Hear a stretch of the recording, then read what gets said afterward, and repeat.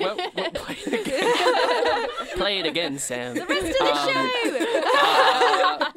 That was somebody that I used to know by Gotye featuring Kimbra. Oh, Kimbra. Lots of really crazy names there. Kimbra.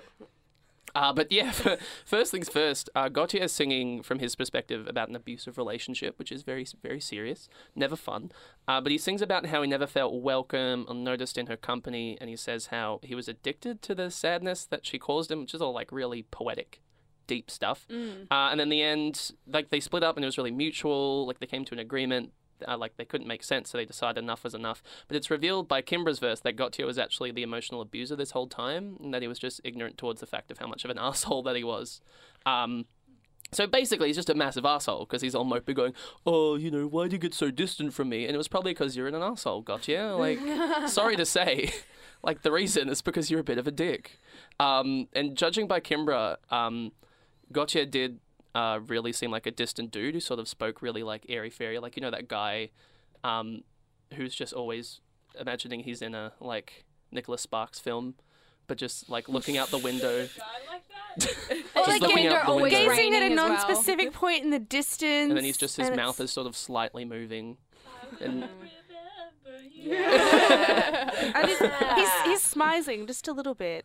Smizing with the eyes. And then she'd be like, oh, because, you know, real people call him Gotye in real life. They go, Gotye, what are you thinking about? They don't call him like, Wally. Hey, Wally! Wally! Where are your clogs? Because she'd be like, oh, Gotye, what are you thinking about? And then he'd just be like, what are we all thinking about? Yeah, I reckon he's that kind of guy. What are they made of? But like apparently they like agreed it was all okay. But then he wasn't, like he just seems like a bit of a sleuth, bit of a slimy sly man. I think. Well, a sleuth? Is he detecting something? Is he detectorizing? I don't think so. I think he's just being a little bitch and being like, oh no, wasn't my fault. Oh, I'm so hurt. But the one lyric that really gets me that I find really questionable is the lyric, have your friends collect your records and then change your number. Because honestly, if I had my records at someone's house, and people who know me know I'm like $100,000 in vinyl debt, seriously.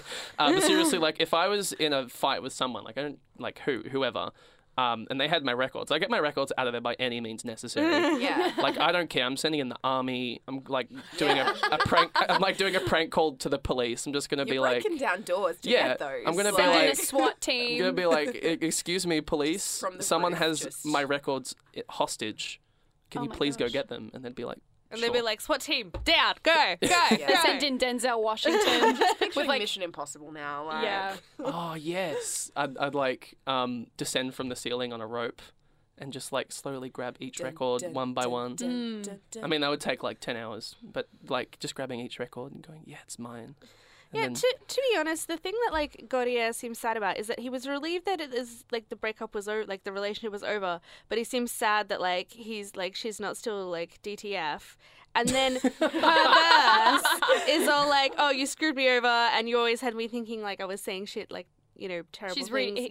reading into everything he says. Exactly. And But like Gotye made her like look into everything he said because he's like, as I said, like the introspective guy.